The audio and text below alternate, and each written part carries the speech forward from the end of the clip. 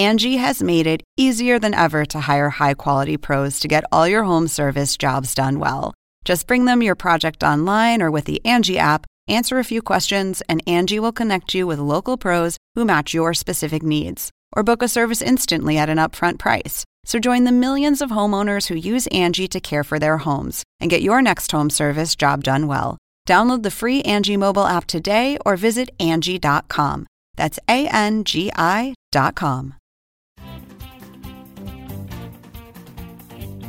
Welcome to The Point for August 14th. I'm Lauren Dezensky, co-author of The Point.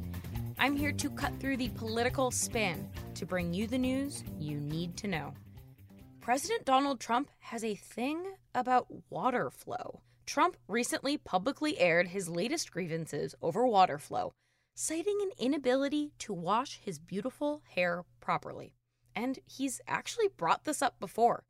Back in December, during a roundtable with small business leaders about deregulations, the president claimed Americans are flushing their toilets 10 times, 15 times, as opposed to once. He argued that they are having difficulty with washing their hands in what appeared to be a tangent about low-flow sinks and toilets. Trump added the Environmental Protection Agency was looking into the issue on his suggestion. Now, it seems the government is going to act. The U.S. Department of Energy on Wednesday released a proposal to roll back water efficiency standards for showerheads. The proposal takes aim at the 2.5 gallon per minute maximum flow rate set by Congress in the 1990s. Under current federal law, each showerhead in a fixture counts toward that limit collectively, but the Energy Department's plan would let each showerhead reach the 2.5 gallon per minute individually. The administration explains the move as a deregulatory action.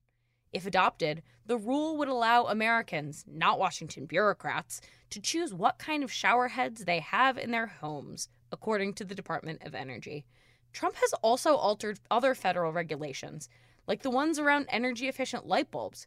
While touting that change last winter, Trump also claimed energy-efficient bulbs don't make you look as good.